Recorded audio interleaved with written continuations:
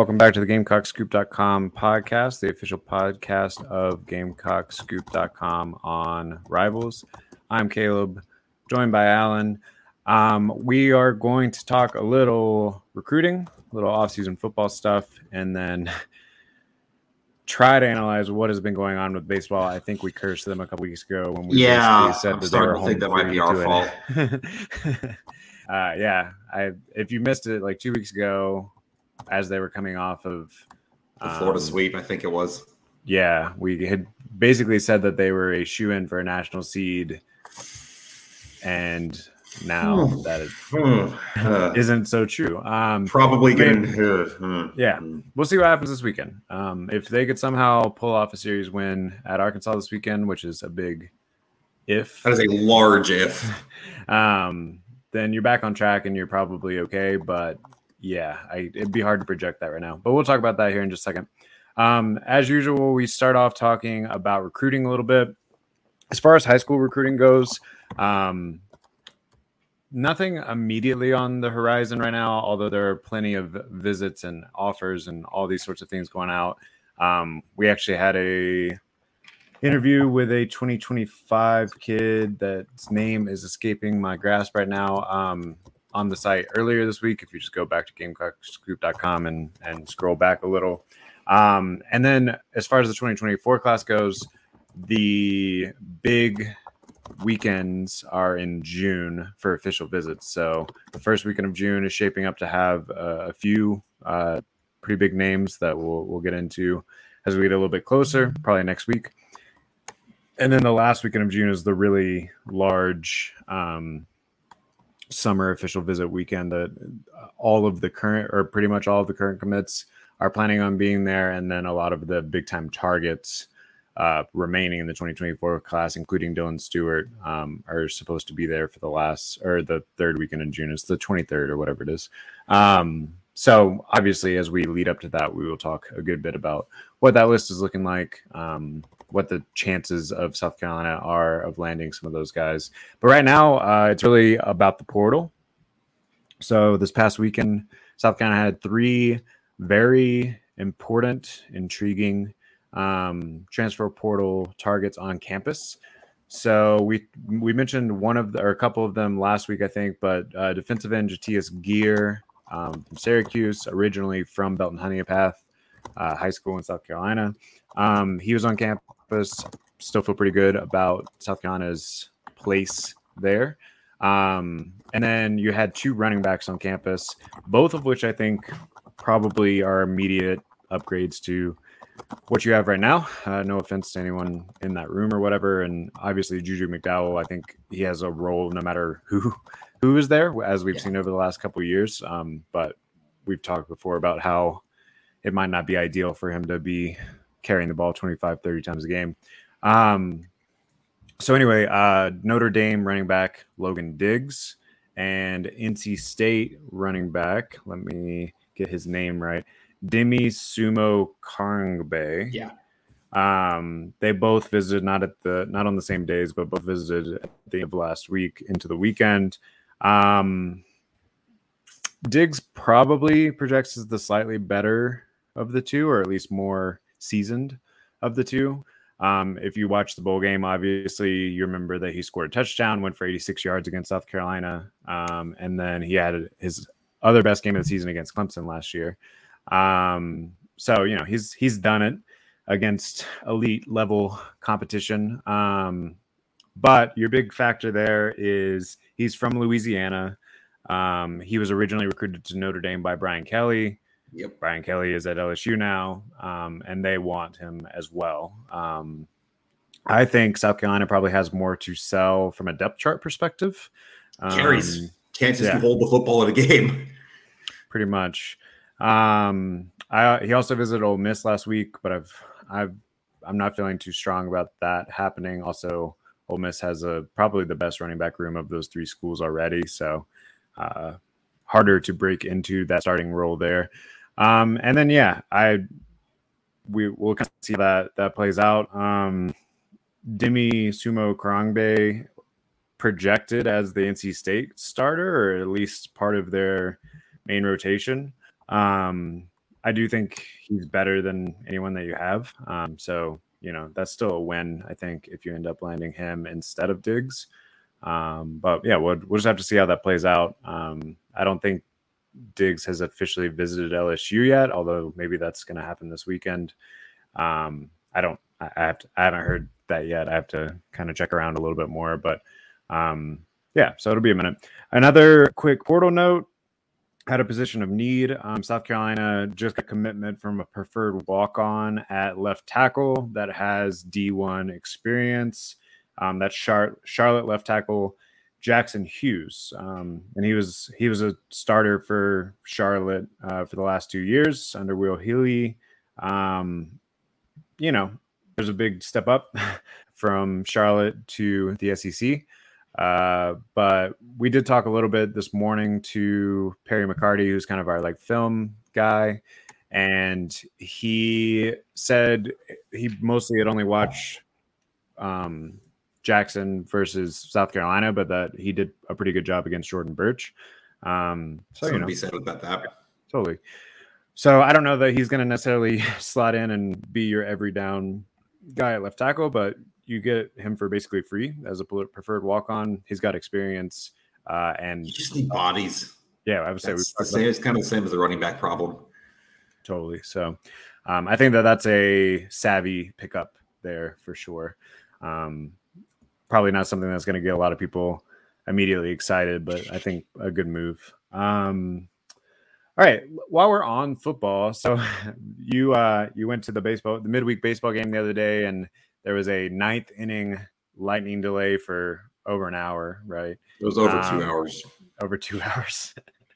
And so you did a little AMA on Twitter, and I saw, I believe is Steven Anderson, yeah, asked you kind of what you were thinking very early, right? It's May 11th. Let's say this whole conversation is caveated by the fact that it's May 11th. Yeah, we will do a full South Carolina and SEC preview show for football later in the summer, before actual football starts.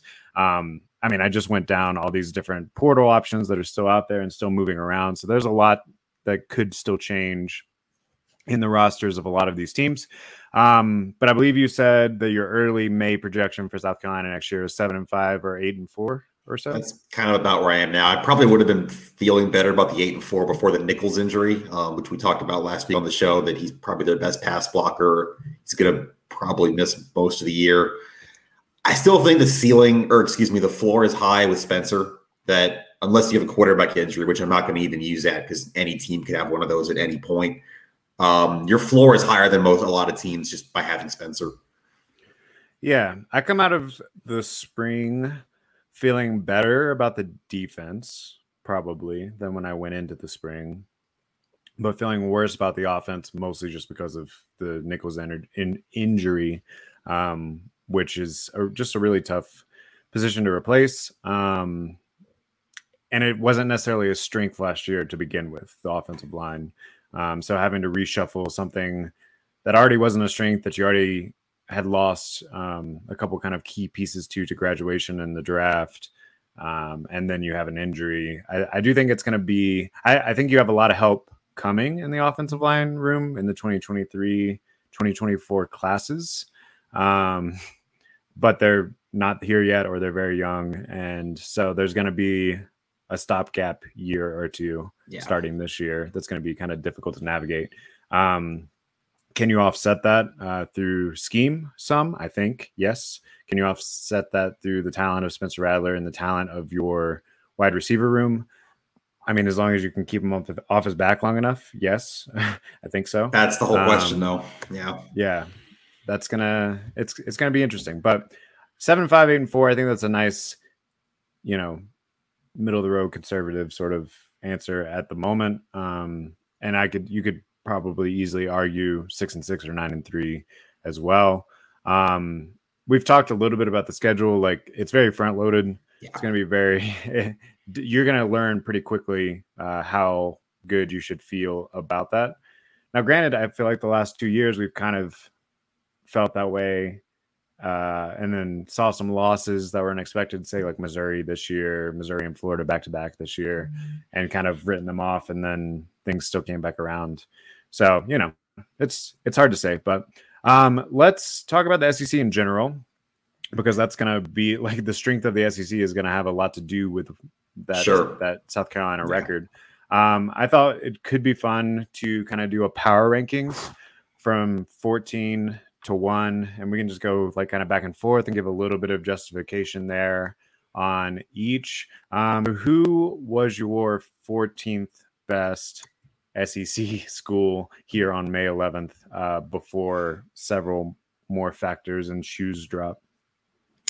I assume it's the same as yours, and it's not even because I don't like them with Vanderbilt. I just think it kind of, from the talent level, you have to start there. I do like AJ Swan at quarterback there, but someone's got to be last. And even though they took a step last year to 5-7, it's still someone's got to be last. Yeah, I have Vandy at 14. It wouldn't surprise me if they take a step up past someone else, but because I do think that they're improving. But it's still relative, right? And yeah, like you said, someone got to put someone down there. As we're going to see, these rankings were pretty tough. Like, I felt pretty good about 14, and I felt pretty good about kind of like grouping some tiers together. But as far as the actual order, I feel like it's kind of a crapshoot in some of these middle sections. Who was your number 13? I know this is our first place where we had some disagreement. Yeah, I got Florida there. I'm low on Florida right now. I think losing an NFL quarterback, not just an NFL quarterback, but a top 5 pick is going to hurt. There was not a lot of depth at the line of scrimmage there on either side of the ball last year. It's just not working there right now. And I think Anthony Richardson helped keep a lot of stuff taped together there last year that might fall apart this year. Even with him, they still only went 6-6 last year. You don't think that what is it, Graham Hurts? No, he was not good at Wisconsin. Impact. I really didn't. Of all the quarterback moves, which we'll talk about some of them later as we go up the rankings, of all the quarterback moves in the SEC, that was the one I understood the least from the portal. Yeah, and it's kind of tough because you had the NIL issue with Jaden Rashada, who's 5-star, obviously, and it seems a little bit like a Band-Aid there. And yeah, it will get early quick, or late. It will get late early for there you go. Billy. Yeah, that's what I was looking for. It will get late early for Billy Napier if he ends up the 13th best. It might just be over in 2 years if that actually happens. But yeah, I have them ranked a little bit higher, but I don't. But that's mostly just based on, I think, his offensive scheme can work. I don't know. Maybe some of it's just based on just like gut feeling. It just feels weird to put them that low. Yeah, that's bad. I mean, it's still the University of Florida. Who did you have at 13 then? I have Mississippi State, and that's really no fault of their own. Obviously, they had tragedy strike this off season. I think so much of what made them competitive during the Mike Leach era was Mike Leach and his offensive scheme. And I just think there's a lot of unknowns there, and it felt pretty safe to drop them down that low. But that's another one that I could see that being anywhere from like 6 to 13. It gets kind of weird here in this middle section. Who'd you have down at 12? 12, I've got the Fighting Hugh Freezes, the Auburn Tigers. I just think that's I'm not a huge Hugh Freeze guy anyway. I think a lot of his resume is propped up by a couple fluky wins at Ole Miss over Bama. But that roster's not in good shape talent-wise. Brian Harsin left a mess there, to say the least, and I don't really see a quick fix coming. I think he has some chops scheme-wise, offensively, and some success recruiting, although there's some... it's not going to fix this year, though. No, not this year. And there's some pretty big asterisks even in that success recruiting. It seemed like there were some sketchy things going on there at Ole Miss. You got a 12? Getting those top 5 classes. Yeah, so I have Missouri down here at 12. I mean, they have been sort of a tough out the past few years, but talent-wise, they seem like they've been kind of in this range here lately. Who's going to be the quarterback there? I mean, Brady Cook was out this spring with a shoulder injury. How quickly does he come back? Sam Horn's hurt too. Yeah. Miami transfer Jake Garcia coming in. But it's not like he lit up the scoreboard there either. So yeah, it's gonna be interesting. They used to have Luther Burden, who is dangerous and fun to watch. So I mean, like I said, the middle tier is kind of crazy. But if I'm looking at my tiers, I kind of had Mizzou, Mississippi State, and Vandy 12, 13, 14 kind of in their own bottom tier. And then I have a little bit of a break up into that next section at 11. Who do you have at 11? I got Mizzou at 11, pretty much for the reasons you just said. Just don't know what the quarterback situation is, and it's hard to go much higher than that when you've got that question hanging. Yeah, we just have Auburn and Mizzou flips because I have Auburn at 11 as well. I feel like their talent from a recruiting standpoint is a little bit above Mizzou's, but yeah, how quickly can Hugh Freeze kind of get that going, get that together? I do think personality of a coach does need to kind of fit the university, and I do think personality-wise, Freeze fits better there than Harsin ever did. That's one way to put it. So, how much of it was just Harsin had kind of lost the support and lost the locker room and all those sorts of things? I don't know. Well, I guess we'll find out pretty quickly, but I could see them being a little bit better than people expect. Who's your number 10? This is where it got tough for me once you kind of clear the bottom four. I got Kentucky at 10 just because you combine losing Will Levis, although I do like Devin Leary. Line play was not good at all last year. I mean, they had one of the worst offensive lines in the country, and I don't think that's going to be a quick fix. And they're also losing weapons. Chris Rodriguez gone, Cavassier Smoke gone. I just think that's a lot to replace, especially when you don't have good line play. I don't even know if they're going to be that bad. I just think it's losing a lot. It's a quick turn. I also have them at 10, but like I said, my kind of 8 through 11 are a little jumbled up. I think if you're looking for reasons for optimism, Liam Cohen is back as offensive coordinator, who kind of orchestrated Will Levis's career pretty much 2 years ago. And then obviously we saw a pretty big fall off from their offensive production last year due to some injury from Levis, but also probably a lot due to the offensive coordinator that is no longer there. So I think they're hoping that they can kind of turn things around. I do think Devin Leary is a pretty good quarterback. He is coming off an injury, so that'll be kind of interesting. That's the question. I mean, like I said, you can say if the quarterback gets hurt, they're screwed with pretty much any team in the country, but that is a big question to Kentucky. My number 9 is Florida, who we already kind of talked a good bit about. But like I said, I think maybe I'm getting blinded a little bit by the name on the front of the jersey sort of thing there. But who do you have at 9? I got Mississippi State at 9, who we also kind of already talked about for a little bit. I like the defensive line there. I think I can keep them in some games. They're going to be pretty good up front. And they do have the quarterback coming back, Will Rogers. I think that helps just from a stability standpoint when not much else is stable there. I can see them getting to a bowl game again, 6 wins. It's kind of, I think this is kind of where your break is though, like at 9, and then it gets better at 8, I think maybe. Yeah. So I have 8 still in this group because my number 8 team is Texas A&M. And I also have A&M at 8. I have no idea what to do with them. That's the weirdest. That's the wild card here for sure. They could be as high as like 2 or 3, or I could see them finishing in that bottom grouping as well. It's going to be pretty interesting. I mean, their defense probably going to be pretty good. Offense looked terrible last year at times, and you've lost probably your biggest weapon, A-Chain, in Devin A-Chain. So I don't know. Something's going to need to be revamped from like a philosophy standpoint, I think, offensively, for that to start working a little better. But I think their defense keeps them in pretty much every game that they play. So yeah, got a really good defense there. It's just the Jimbo question as always, which we've talked about ad nauseum on this show. I don't have much more on A&M that you didn't just say. 7, I have Arkansas. I like KJ Jefferson back, Rocket Sanders back. Those 2 alone can help you do what you do if you're Arkansas, control the clock, run the ball, identity. Who do you have at 7?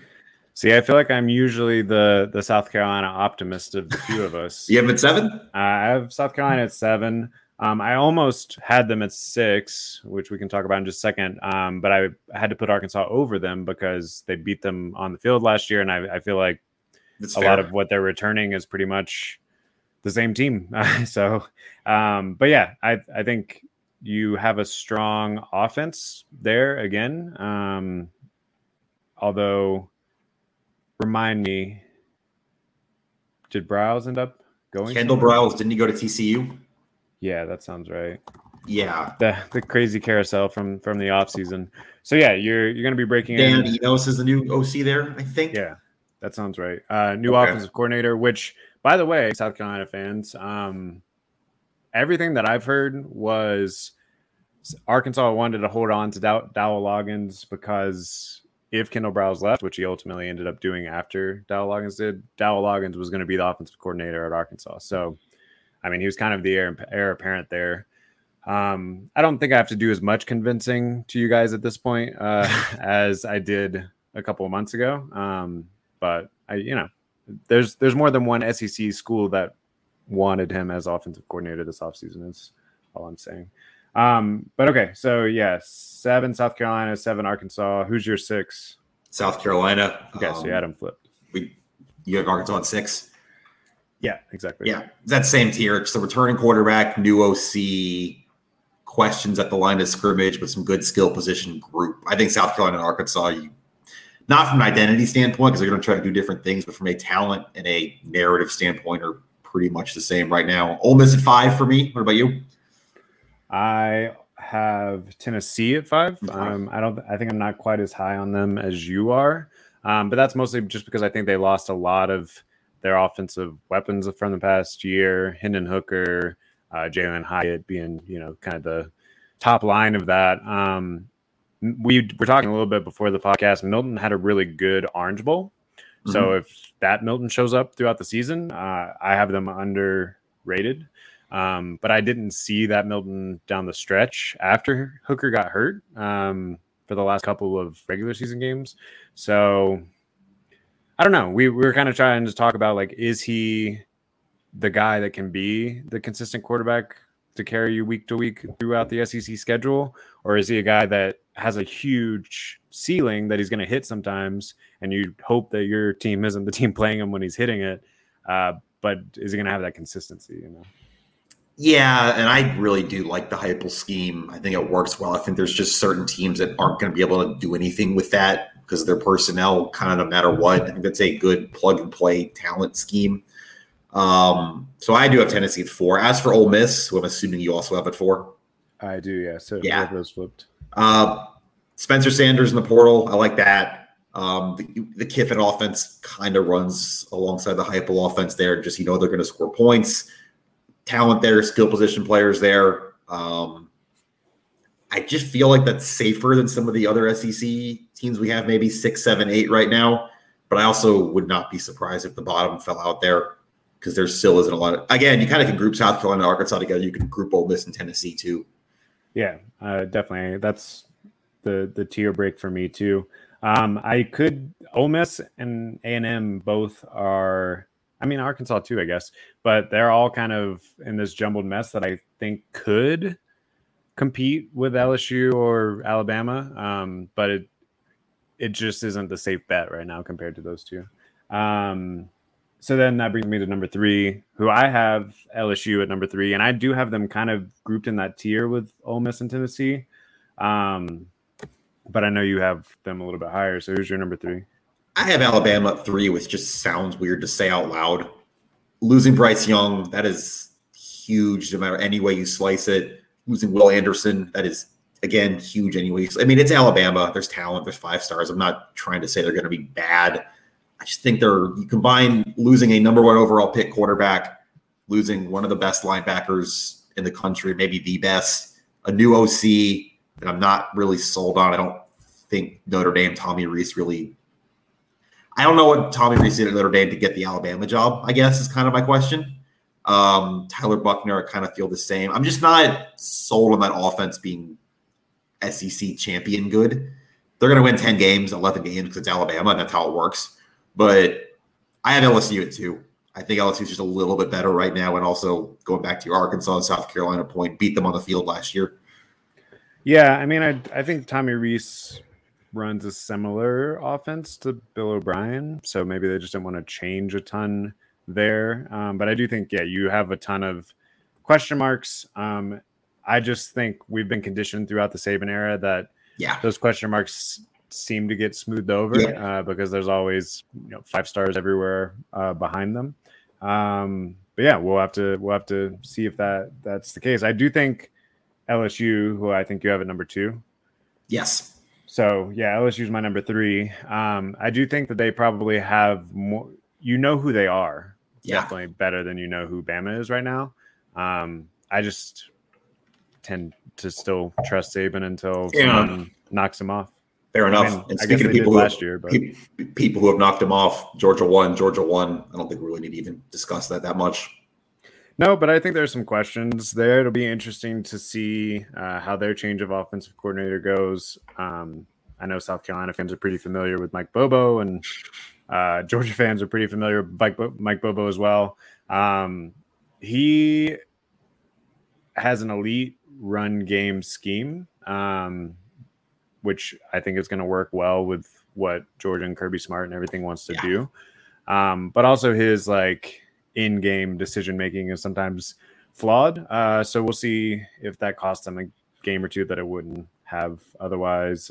Bringing in a new quarterback, obviously Stetson Bennett wasn't like the most elite athlete, but he did everything that offense wanted to do very well and very efficiently. So we'll see how that goes. Right now, it looks like Carson Beck, maybe. But you still got Brock Vandegrift and Gunnar Stockton kind of waiting there in the wings too. So, all right, should we have the baseball discussion? We put it off for almost half an hour. Yeah. So as I led off at the beginning of the show, 2 weeks ago, South Carolina's kind of riding high. They're number 3 in the country. They're coming off a sweep of Florida. It seems like, and it seems like they're through the hardest part of their schedule at that point. So we're like, oh, I mean, if they can just go 500 the rest of the way, they should be a top 8 national seed, should be able to host through a super regional. We were starting to maybe look a little bit at flights. Have those conversations. Right? Yeah. And then the wheels have totally fallen off since then. We talked a little bit last week about the injuries playing a big role there, which we'll go through that injury update here in just a second, because I know South Carolina is getting some key parts of their batting lineup back, but also running into some other problems still. But yeah, so what do you think? Maybe let's start there. Give us an injury update, and then what do you think South Carolina can do to kind of right the ship down the stretch here, or should we maybe stop dreaming and start talking about Mark Kingston's job? All right. I mean, that's a very blunt way to put it. I'll start with the injuries. Noah Hall still not making the trip. I think you can almost say he's done for the year at this point. Even with the amount of time it takes pitchers to ramp up, even if he did get healthy, it would take him 2 or 3 weeks anyway to get back to the point where you can pitch, and you don't have that much time left. Will Sanders not making the trip this weekend. There's another weekend rotation hit, lower body injury. They said it's not serious, but they want to be careful with it. Kingston said it's been lingering a bit, which would explain some things. Will McGillis, Braylon Wimmer will be making the trip and hopefully will be available, Kingston said. McGillis pinch ran on Tuesday, but he hasn't hit yet in a game. Wimmer hasn't played at all since his injury. Talmadge LeCroy, good to go. Kingston said he started on Tuesday, took 4 at-bats. He looked fine. Jersenbeck got hurt, or Eli Jersenbeck, the reliever, got hurt Sunday in Kentucky. Will not make the trip. It sounds pretty bad there. Will Tippett's wrist, good to go. Chris Veach's shoulder, good to go. I think that's everything. Yeah, so we can speculate a little bit on these. We'll note that none of this has come directly from Kingston, but we do, hear things around or whatever.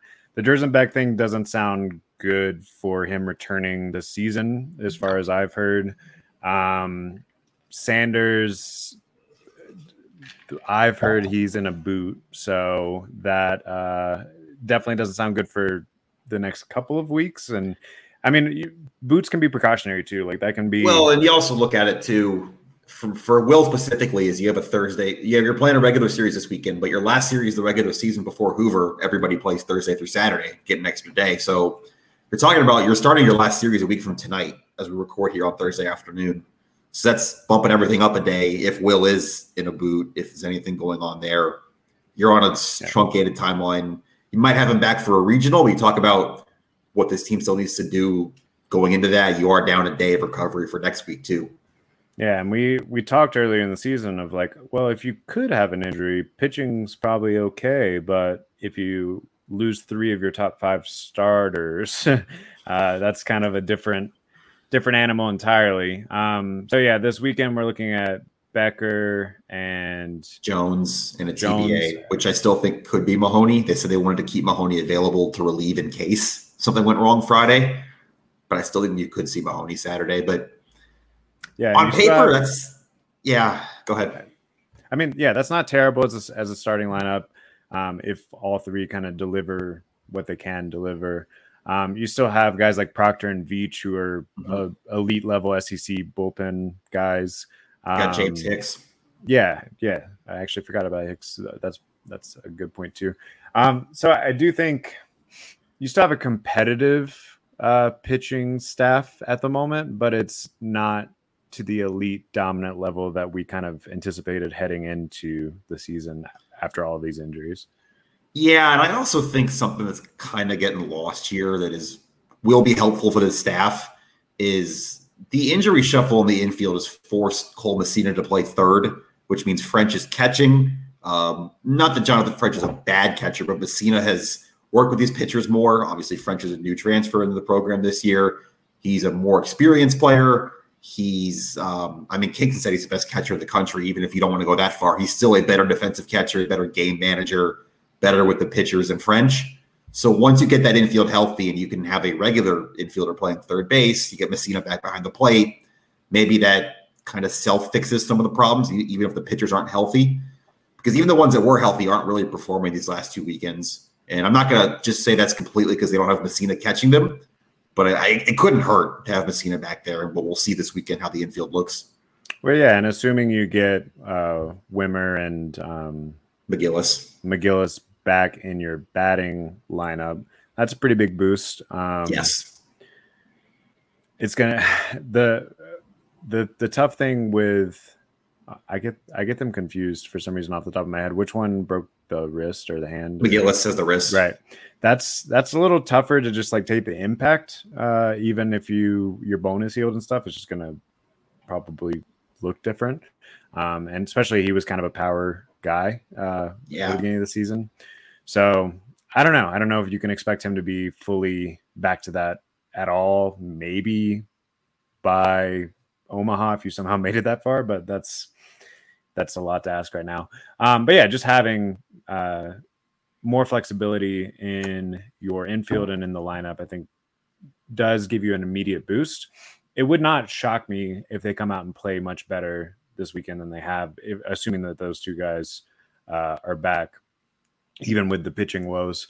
But it does feel very much like it's a house of cards right now that like one bad win could blow the whole thing completely over, if it's not already blown over, I guess.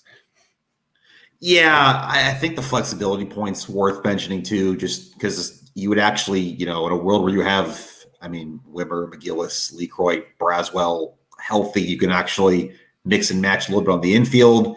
Gavin Casas seems to have a swing back. He had 2 home runs at Kentucky. That was kind of the one positive from a really, really bad series in Lexington. Had another RBI double in the midweek. I don't think the sky is falling yet, but it's close. I think this is a really bad time to have probably your toughest series of the season, to say the least, going on the road to Arkansas, who's 11-1 at home in the SEC this year. And just even really, really good team struggle out there. Yeah, what can you talk about with the like mental aspect of the team right now? So I know you wrote after the midweek a little bit about this. So South Carolina on Tuesday lost to the University of North Florida for the first time in their history. I mean, I think they've only played 5 games or whatever. And yeah, obviously an inferior opponent. I think they're in like the 200s and RPI. Yeah. But one of the sort of things that you grabbed from the post game was Kingston talking about after a 2-hour lightning delay, when you're in the 9th and you're down by 3, the entire dugout was still on their feet and like cheering and like seemed to have good energy and be in the right mindset. So it doesn't seem like personality wise they've like lost the locker room or anything like that. But what are you seeing as far as the vibes, I guess? Yeah, I would side with that too. I mean, I could literally hear it because by the time you clear a 2-hour lightning delay for a midweek, there's nobody left in the stands. You can really hear the dugout. They're talking today at the press. They went to Fort Jackson yesterday, which was something they did a couple times last fall for like team building and stuff. So interesting they brought that back out in the middle of the season. I don't think there's a sense of panic or frustration, maybe some frustration setting in yet for this team. But I also do think there's a sense of urgency because there's 2 weekends left. They still probably need at least 2 SEC wins for sure, maybe 3 SEC wins to host. It's getting late. There's not really any other way to say it. You've got 2 weekends left. The last series starts a week from tonight. Like, I think they know that they have a tough task on their hands going to Arkansas this weekend. And you're going to figure out a lot about this team this weekend by how they respond. I'm not going to use the term backs to the wall because they're not going to miss a regional or anything at this point. But you kind of just need something good to happen. And you're waiting for someone to step up and give you something good. Yeah, it does. It does feel like that. And it feels like we're kind of, you might not call them frustrated or downtrodden or anything like that at this point, but it does feel like we're a little bit of a far cry from, I believe it was the lead up to the LSU series where it might have been Jersenbeck said. Is this the we'll play anybody? We don't play them, they have to play us quote. Right. Yeah, that was LSU has to play us.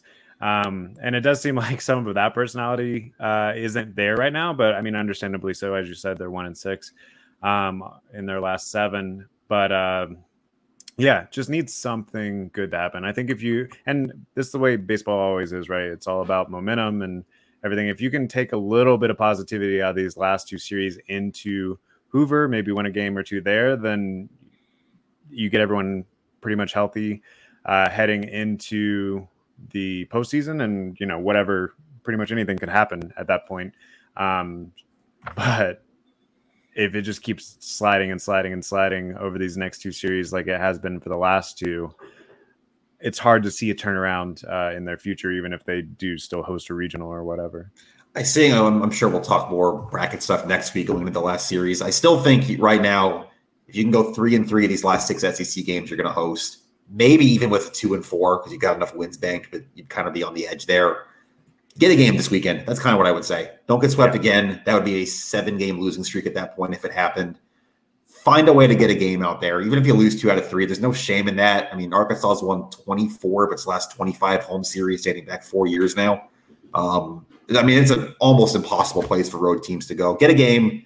Don't get anybody else hurt. Get yourself healthy. Get Wimmer 10 at-bats this weekend if you can play all 3 games. Get Lee Croy 3 starts.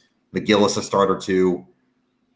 Maybe you feel okay going into that last series against Tennessee if you can do that. You kind of just need to stop the bleeding right now is where I stand with it. And this is not a good place to go to stop bleeding. Yeah, I mean, if you go 3-3 against Arkansas and Tennessee, I think you're still in the discussion for a national seed at that point. You do something in Hoover, you might be, yeah.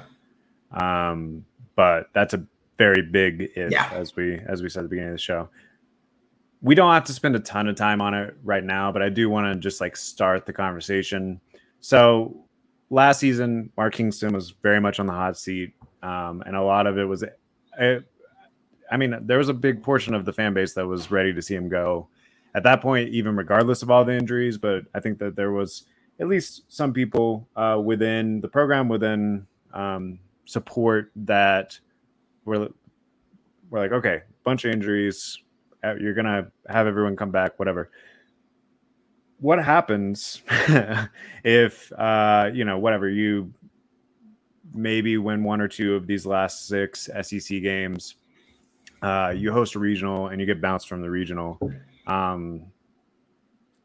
There's still the injury excuse this year, right? Like I don't think that card plays 2 years in a row. I don't think it does. I think at a certain point, because also the whole thing with this team was supposed to be depth, right? Especially pitching wise.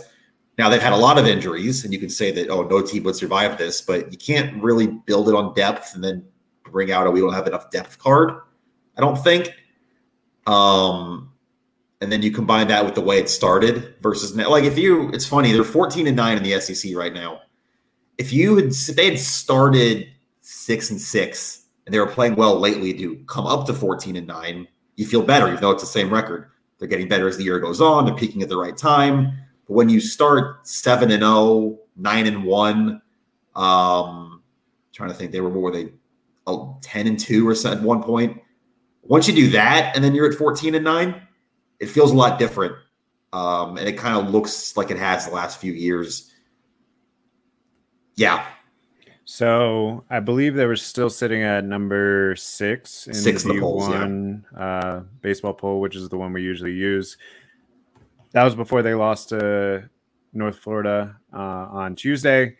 If they go 1-2 this weekend, how far do you see that falling? I think you're maybe say in the top 10 at 10. I don't think that would happen. 11, 12. It's hard to project with rankings because you don't know what other teams are going to do in the top 10. But I think more to the point, not in the top 8, which is kind of what you're focused on. And then at that point, the mission would just be to try to stay in the top 16, and at least make sure you're hosting one weekend. Yeah, and weird things can happen there too, right? You host a regional, you have a chance to host a super regional. Sure, the other bracket gets an upset, right? Yeah. All right, well, I guess we will see. So Alan is going to be covering the Arkansas game Friday and Saturday, and then our new intern, Peyton, is going to be covering the game on Sunday. So check out GamecockScoop.com for the live threads on all of that.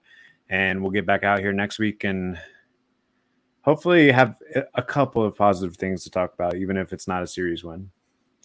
Yeah, I think that's kind of it. Just a couple positive things going into the last week. All right. Well, until next time, this has been the GamecockScoop.com podcast. You can check out all of our stuff on GamecockScoop.com. Don't forget to like and subscribe and all of that fun stuff. We'll see you later.